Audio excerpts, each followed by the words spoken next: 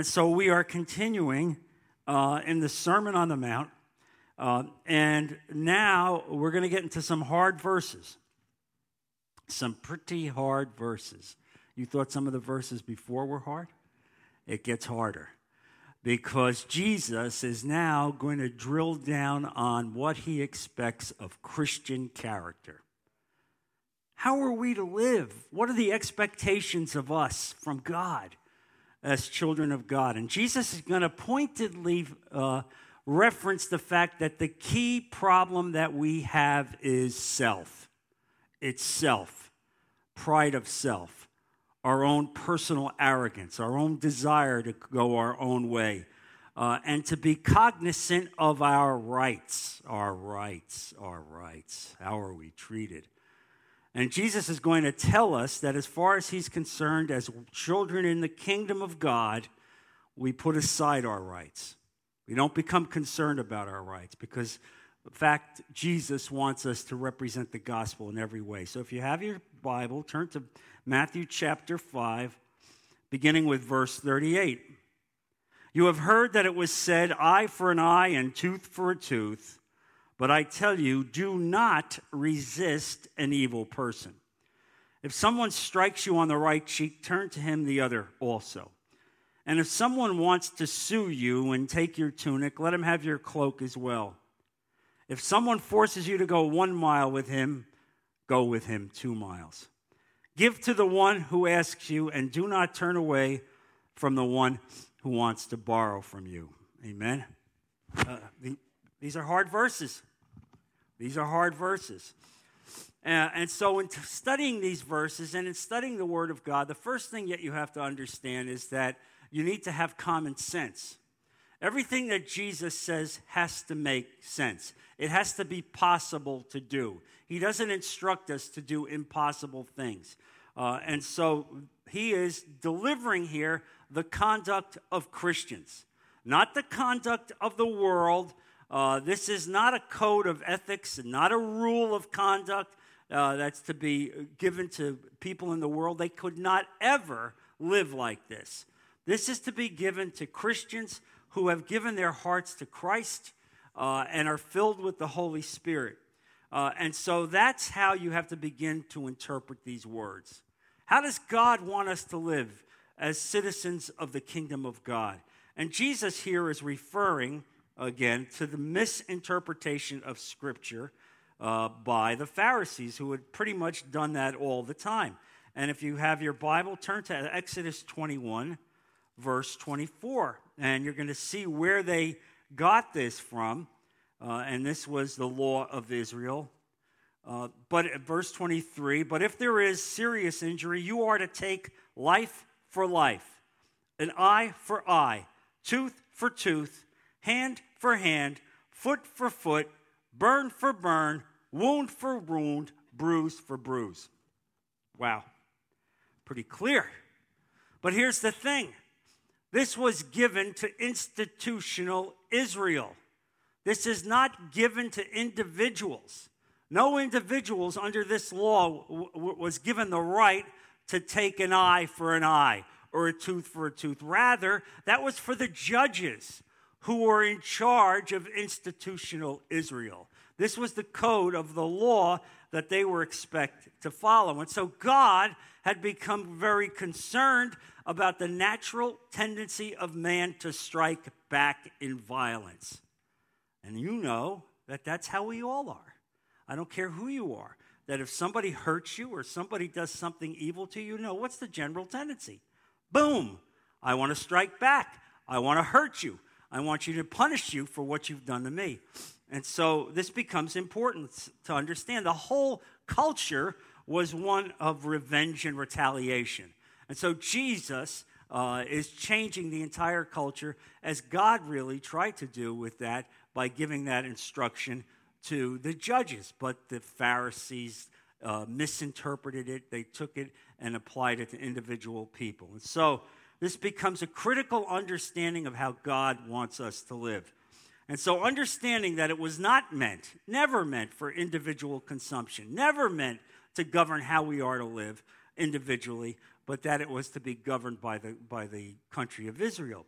And so they misapplied the law. They ignored the very nature of the law. They ignored the spirit of the law and misapplied it and made a major error that the Lord would correct, which he has done, as you can see, throughout this entire sermon.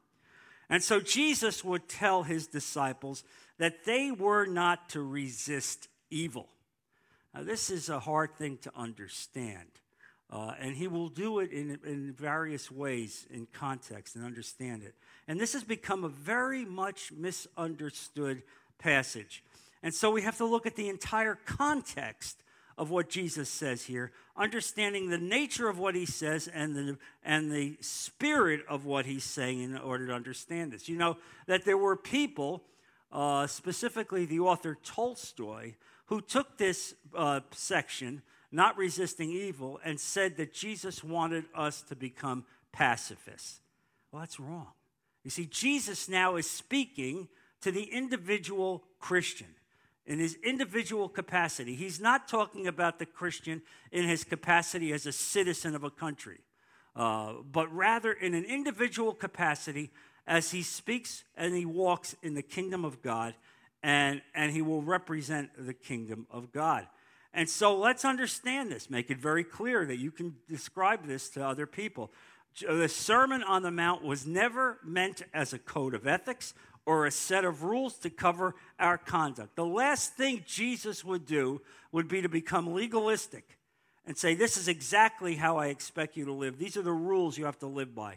No, the question is, what is the spirit of what Jesus is talking about?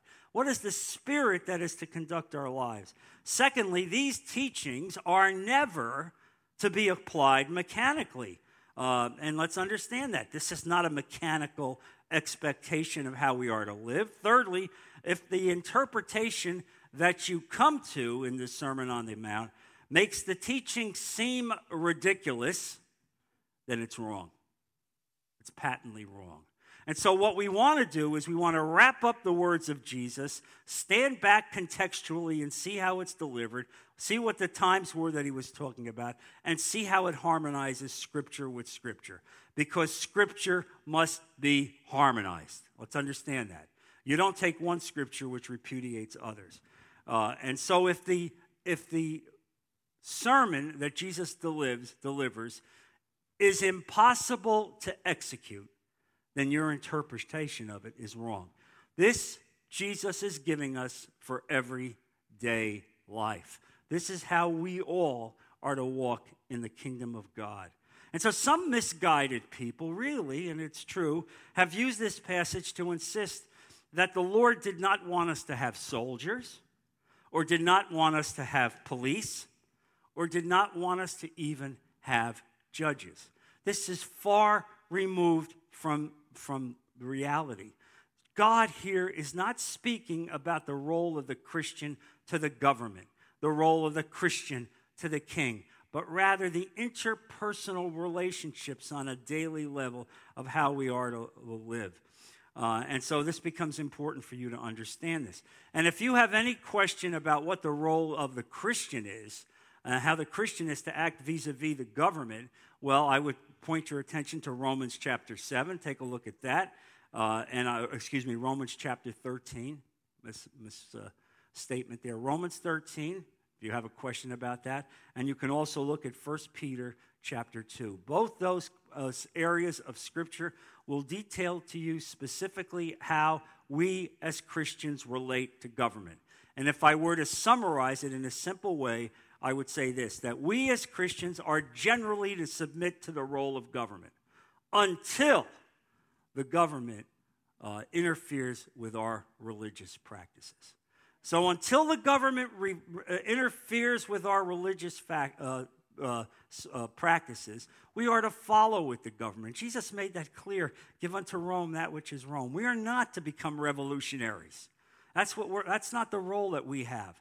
But even when we pay our taxes, even as we adhere to laws that we may not agree with. But if there comes a time when the government then interferes with our religious practices, then that's a different thing. That's when we oppose the government and we stand up for it.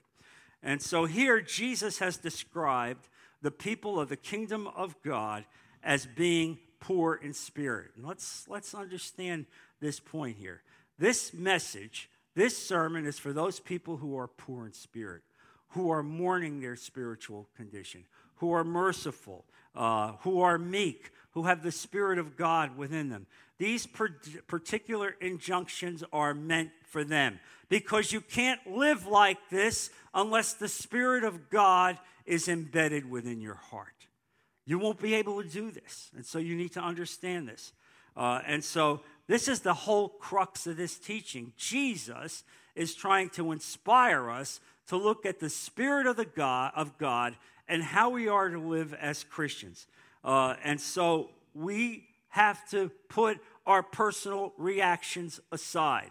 We have to put aside our depth and need for justice. We have to put aside our need for revenge or retaliation as it relates to the kingdom of God. Even though all those things are difficult, Jesus is instructing us to do this. And so it's important for you to understand this. Now, the third principle which controls the interpretation of this subject is that it is not about capital punishment. That's another misinterpretation. I've heard people say, well, Jesus in the Sermon on the Mount indicated he was opposed to capital punishment or killing in times of war. No. There's nothing here about that.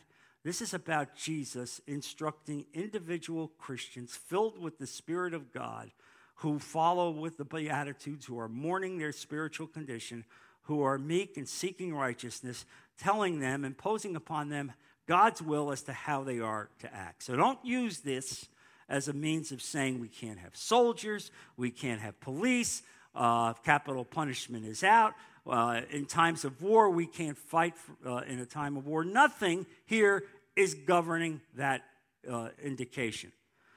The Lord really is considering the Christian's personal reaction to the things that happen to him in everyday life.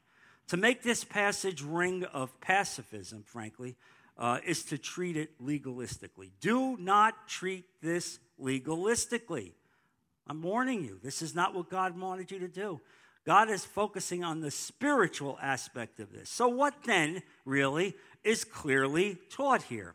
Well, there is really one overarching principle, and that is man's attitude toward himself. Perhaps the key to understanding this entire passage is to look at verse 42. And there it says, "Give to the one who asks you, and do not turn away from the one who wants to borrow from you." Well, when you read that verse, you probably wonder, well, why did he put it in this section? Why did Jesus link this with an eye for an eye and a tooth for a tooth? Well, the theme of this section is about resisting evil. All right? If someone smites you on the right cheek, Jesus tells you turn the other cheek.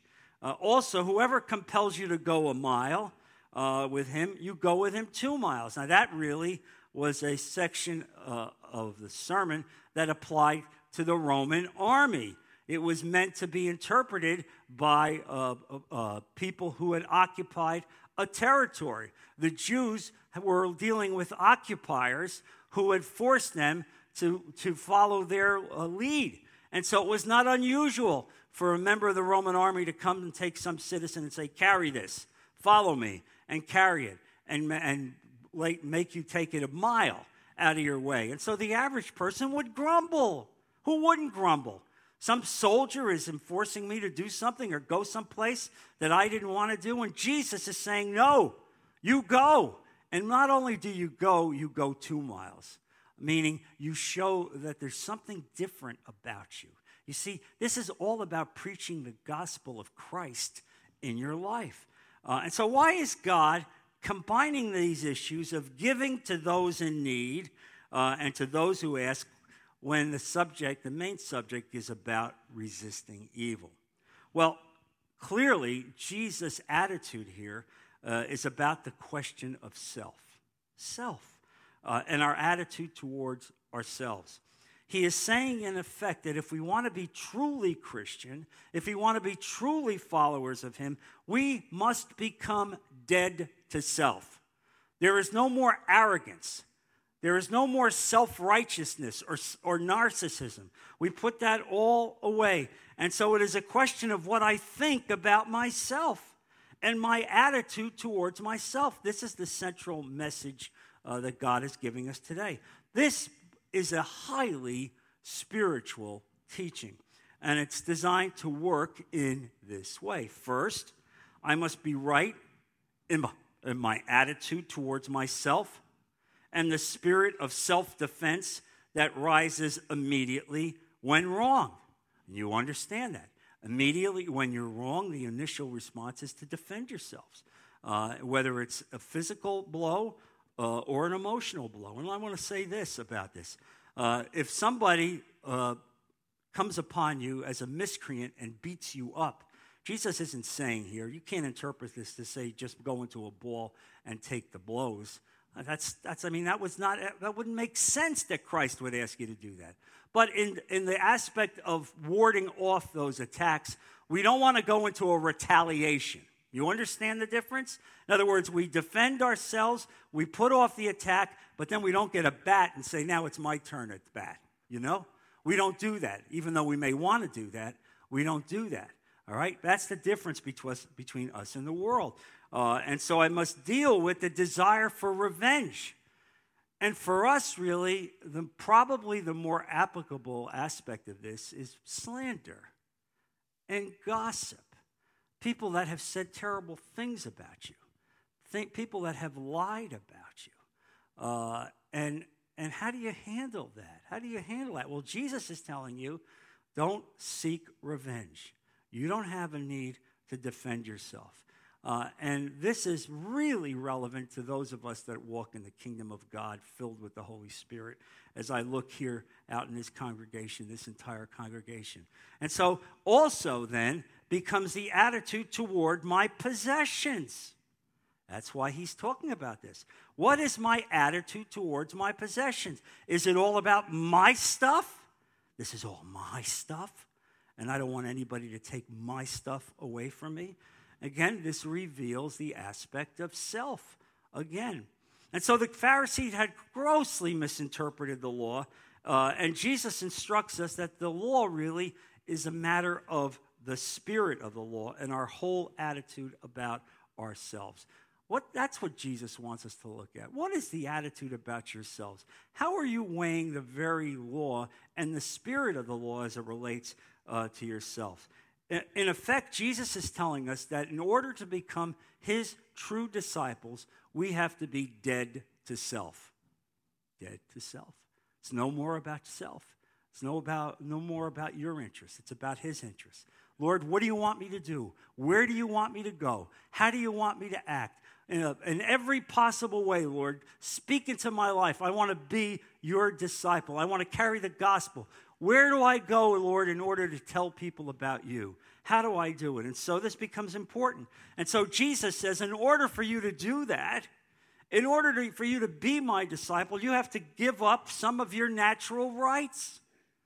Because you're not a natural man anymore, or a natural woman. You're a child of God. And so he's covering you and protecting you. And so instead of insisting upon your rights, instead of insisting upon them, we are to yield them up to God, particularly in regard to retaliation. I think that's really the essence of this, retaliation, because that's the embedded need of human beings, that I've been hurt, and now I'm going to hurt you back. All right? I'm going to hurt you back. And God is saying to us, no, we don't do that here. That's not how we live as Christians, not in any way. And the reason for that is the advancement of the gospel of Jesus Christ will be blocked. Think about it. Think about how people who know you and know who you are and know that you're Christians, know that you profess to be Christians, and yet they see you retaliating in the way that the world would retaliate. Do you think you're advancing the cause of Christ? Or do you think instead all they'll say is he's just like everybody else? There's nothing different about him or her. He may profess a good game, but he's not walking. Look at him. Look at what he did. Yes, he was wrong, but look at the nature of retaliation. Look at the nature of revenge. And that's the point of this. Christ does not want us to live like this. And so we don't ever want to hinder the gospel of Christ in any way. We don't ever want to hinder the teaching of Jesus Christ. And so because of that, we shall be abused and persecuted from time to time, but we shall not fight back. And I know there's many of you in this congregation that have experienced that and that you've honored God in that way. And I want to take your attention to Romans 12, verses 19 to 21, where Paul speaks on this issue very clearly. He says, "Do not take revenge, my dear friends, but leave room for God's wrath. For it is written, 'It is mine to avenge, I will repay,' says the Lord. On the contrary, if your enemy is hungry, feed him. If he is thirsty, give him something to drink. In doing this, you will heap burning coals on his head. Do not be overcome by evil, but overcome evil with good." What an amazing set of verses that is. All right? That's the Christian character. That's what Jesus is saying here. That's what the Apostle Paul has written about there. Now, these are all complex principles that Jesus has given us. And so we need to look at them and harmonize them with Scripture.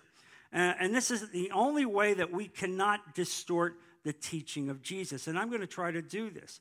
And so Jesus cannot possibly be thinking of eliminating soldiers or the police or judges. Instead, Jesus is speaking about personal abuse, personal self-sacrifice, personal retaliation as it relates to his disciples. Now, the four examples that he gives us in this scripture bear this out. And I'm going to drill down on this and hopefully make a point of it. The first concerns a sharp backhand slap to the cheek. That's what that meant. A gross insult. You've been insulted grossly by someone. This can relate to deep personal insults. And I know many of you here in this congregation have suffered that. The Christian is to be prepared to take another insult rather than retaliate. We don't retaliate. We don't get up and say, I'm going to put a statement about you in the newspaper, all right? I'm not going to go on the internet and say what a moron and a loser you are, all right? I'm going to sit quietly. I'll take this abuse because I'm a Christian, and I know the Lord wants me to do this. This applies, obviously, both to these physical abuses, but really in our time, it will not be physical abuse. It will be about slander and gossip. That's really what we have to deal with today. And so that's what Jesus is saying. He's saying that he doesn't want to see a church be pulled down by slander and gossip and retaliation and vituperative statement after vituperative statement, where at the end of the day, if somebody walked into the church, all they would see is effectively a barroom brawl. All right? Jesus doesn't want that.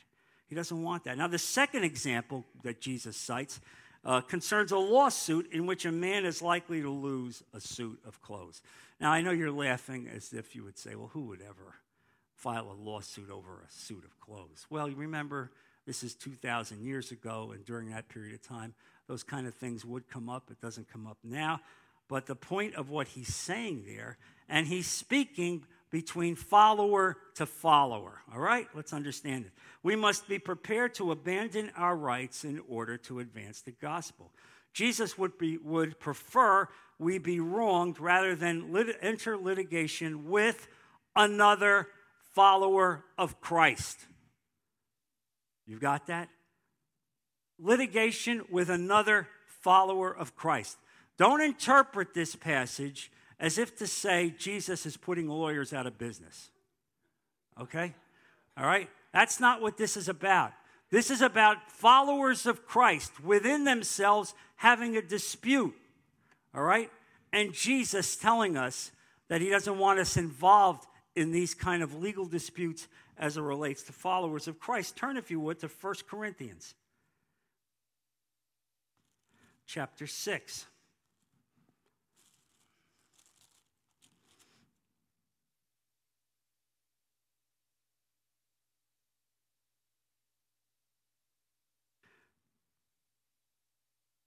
beginning with verse 4, as we get a fuller understanding of what God wants. Therefore, if you have dispute about such matters, and this is within the body of Christ, appoint as judges even men of little account in the church. How do you like that? Appoint as judges even people on the lowest rung of the church. That's what Jesus is saying here, that these people can fulfill that role. I say this to shame you. Is it possible that there is nobody among you wise enough to judge a dispute between believers, but instead one brother goes to law against another, and this in front of unbelievers? That's the point of what Christ is saying here. You're dragging yourself down in the mud. You're looking to sue one another as followers of Christ. What kind of people are you that you do this? This is not how we are to act.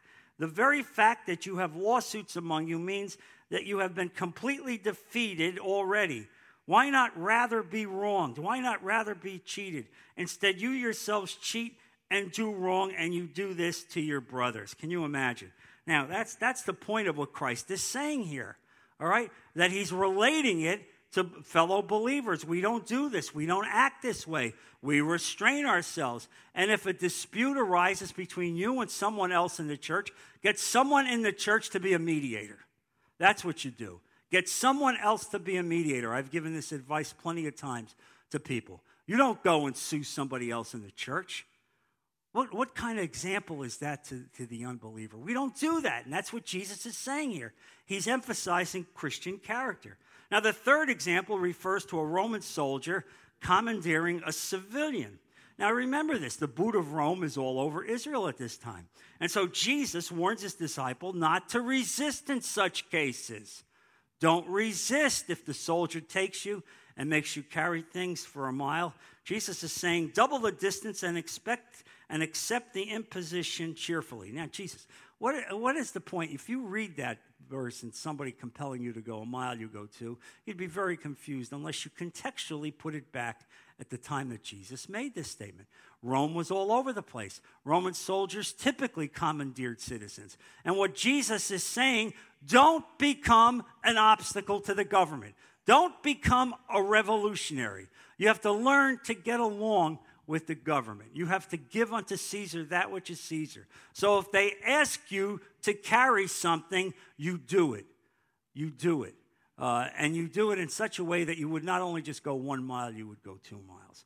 Another example of what differentiates us from the world. The world wouldn't do it. And then the last example Jesus gives us deals with giving and lending to those in need with a cheerful heart. Now, again, step back contextually, and let's put it in terms of understanding Scripture. Jesus isn't saying that you give money away to professional beggars or you give to people who are truly not in need. Now, we have other texts that speak to these issues, which you ought to take a look at. Take a look, if you would, at Proverbs chapter 11, verse 15. And again, this becomes important to understand it. And it says there, he who puts up security for another will surely suffer, but whoever refuses to strike hands in a pledge is safe. That seems like we shouldn't give. Then look at 17, Proverbs 17, verse 18. A friend loves at all times, and a brother is born of adversity. A man lacking in judgment strikes hands in pledge and puts up security for his neighbor. Well, all right, there's another statement on that. And then look at Proverbs 22, verse 26. Do not be a man who strikes hands in pledge or puts up security for debts. If you lack the means to pay, your very bed will be snatched from under you. Well, all right. So we have these verses, and now we have Jesus telling us that when you see someone who asks you for help, you give it to them. You come across someone in need, you give it to them. And so what's the point? What is Jesus saying? He's telling us about the very Spirit of God to inhabit our hearts, meaning that we get discernment when we see someone truly in need. When we see someone who's hurting in need, we have an obligation to help them. Did you hear that? We have an obligation to help them. And I'm going to give you a concrete example that a couple in our church spoke to me this week on this very issue. I won't name them. I don't want to embarrass them. But they told me that this week they were driving on Gulf Shore Drive near nighttime at dusk, and they saw an older woman carrying a cart, and it appeared as if she were homeless, and they passed her. They got about a mile down the road, and the husband said, I was convicted by God. It was like the Holy Spirit said, go back. Go back. Go back. So he turned his car around and went back. Went up to the woman, got out of the car, and they talked to her, and she was clearly confused. She didn't know where she was. She had come off a bus. She was waiting for other family members, but she didn't know where they were. And she didn't seem to have much in the way of means. So what did they do? They put her in their car. They put her in the car, and they drove her down to an area where she thought they would meet her down on Bayfront. And they put her in a hotel. And they went inside, and they put her in a hotel and paid her bill and said to the hotel manager, let us know tomorrow if her relatives come. He said, and we want to make sure she gets breakfast as well. And the hotel manager said, well, it's not included, but I personally will see that she gets breakfast. Do you understand? Do you understand what God is saying of you? This is probably the most important part of this message. This is the Spirit of God that inhabits our hearts. We are compelled. You're not the old natural man that you were. When you saw somebody like that, you'd turn your head, or you'd say they were losers, or they deserve to be where they are. No, you don't say that anymore. Now you ask God for guidance and discernment. And you see this, that God will do this. This is exactly how we are to live. That's the nature of this passage, all right? And so we put our rights away. We put our rights to our possessions, and we recognize that we are walking in the shoes of Jesus. This is how God wants us to live. This is how the gospel is going to be spread. Look, for the vast majority of you, you're not going to be missionaries. You're not going to Africa or India. You're going to stay right here, but God wants you to spread the gospel. And this is how you spread the gospel. Look how the Apostle John wrote on this very issue in 1 John chapter 3, verses 17 and 18. And he said, if anyone has material possessions and sees his brother in need, but has not pity on him, how can the love of God be in him? Dear children, let us not love with words or tongue, but with action and in truth. Amen? You understand? That's what this is about. That's what the Sermon on the Mount is about. That's what this section of verses is about. The fact that Jesus is expecting the love of God to percolate within you and to permeate every essence that you have. And so you are compelled. You are compelled to reach out to others in need. You cannot avoid it. And so the burden of this passage is that Christ will not tolerate a tight-fisted, penny-pinching attitude in a Christian. He will not tolerate it. And if you find that that's the attitude you have, then you have to get on your knees and ask God to wash that out. All right? And so remember, he's speaking here to those who are poor in spirit, who are mourning their spiritual condition, who are merciful and humble and hunger for righteousness and thirst for righteousness. And all of this is embedded in the Beatitudes. And therefore, we cannot act any other way. We cannot act any other way. We have to engage in love to the world. Don't worry about your rights. He'll take care of your rights. You have the greatest defender in the history of the world, Jesus Christ. Are you worried about your rights? Well, let me tell you, he's got you covered. He's got you covered, all right? He's got you covered. And so what is your attitude toward what Christ is saying here? What is your attitude? Because that's what this passage is about. This is an attitudinal passage. Are you still dealing with the question of your rights? Or are you learning to live the kind of life that Jesus lived? Because that's what I want to be. I want to be the kind of man that Jesus was.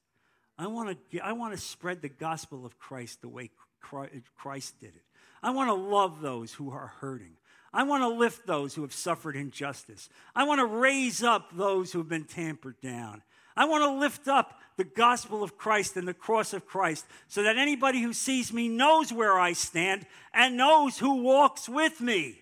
Jesus walks with me. And that's the nature of what this is about. That's what Christ is teaching here.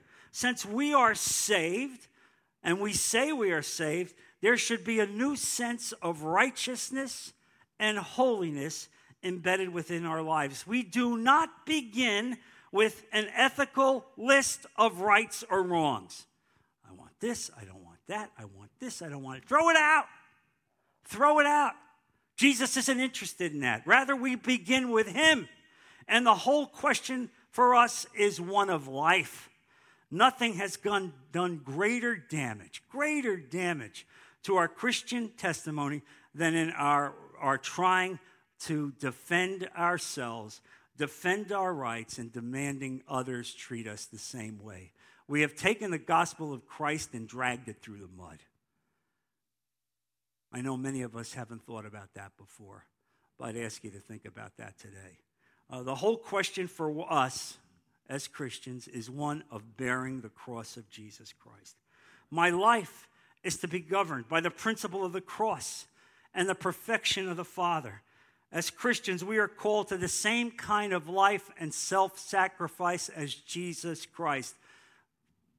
Folks, you have been saved. You will walk with God one day. You will speak with Jesus face to face by nothing that you deserved, but by the mercy of God. We need to remember that every day of our lives and let that percolate in our hearts and come out and seek to love others. Not worrying about how we're treated, but rather how we advance the gospel of Jesus Christ in every possible way. Amen, church? Let's close in prayer. Heavenly Father, I ask you, Father, to seal this message.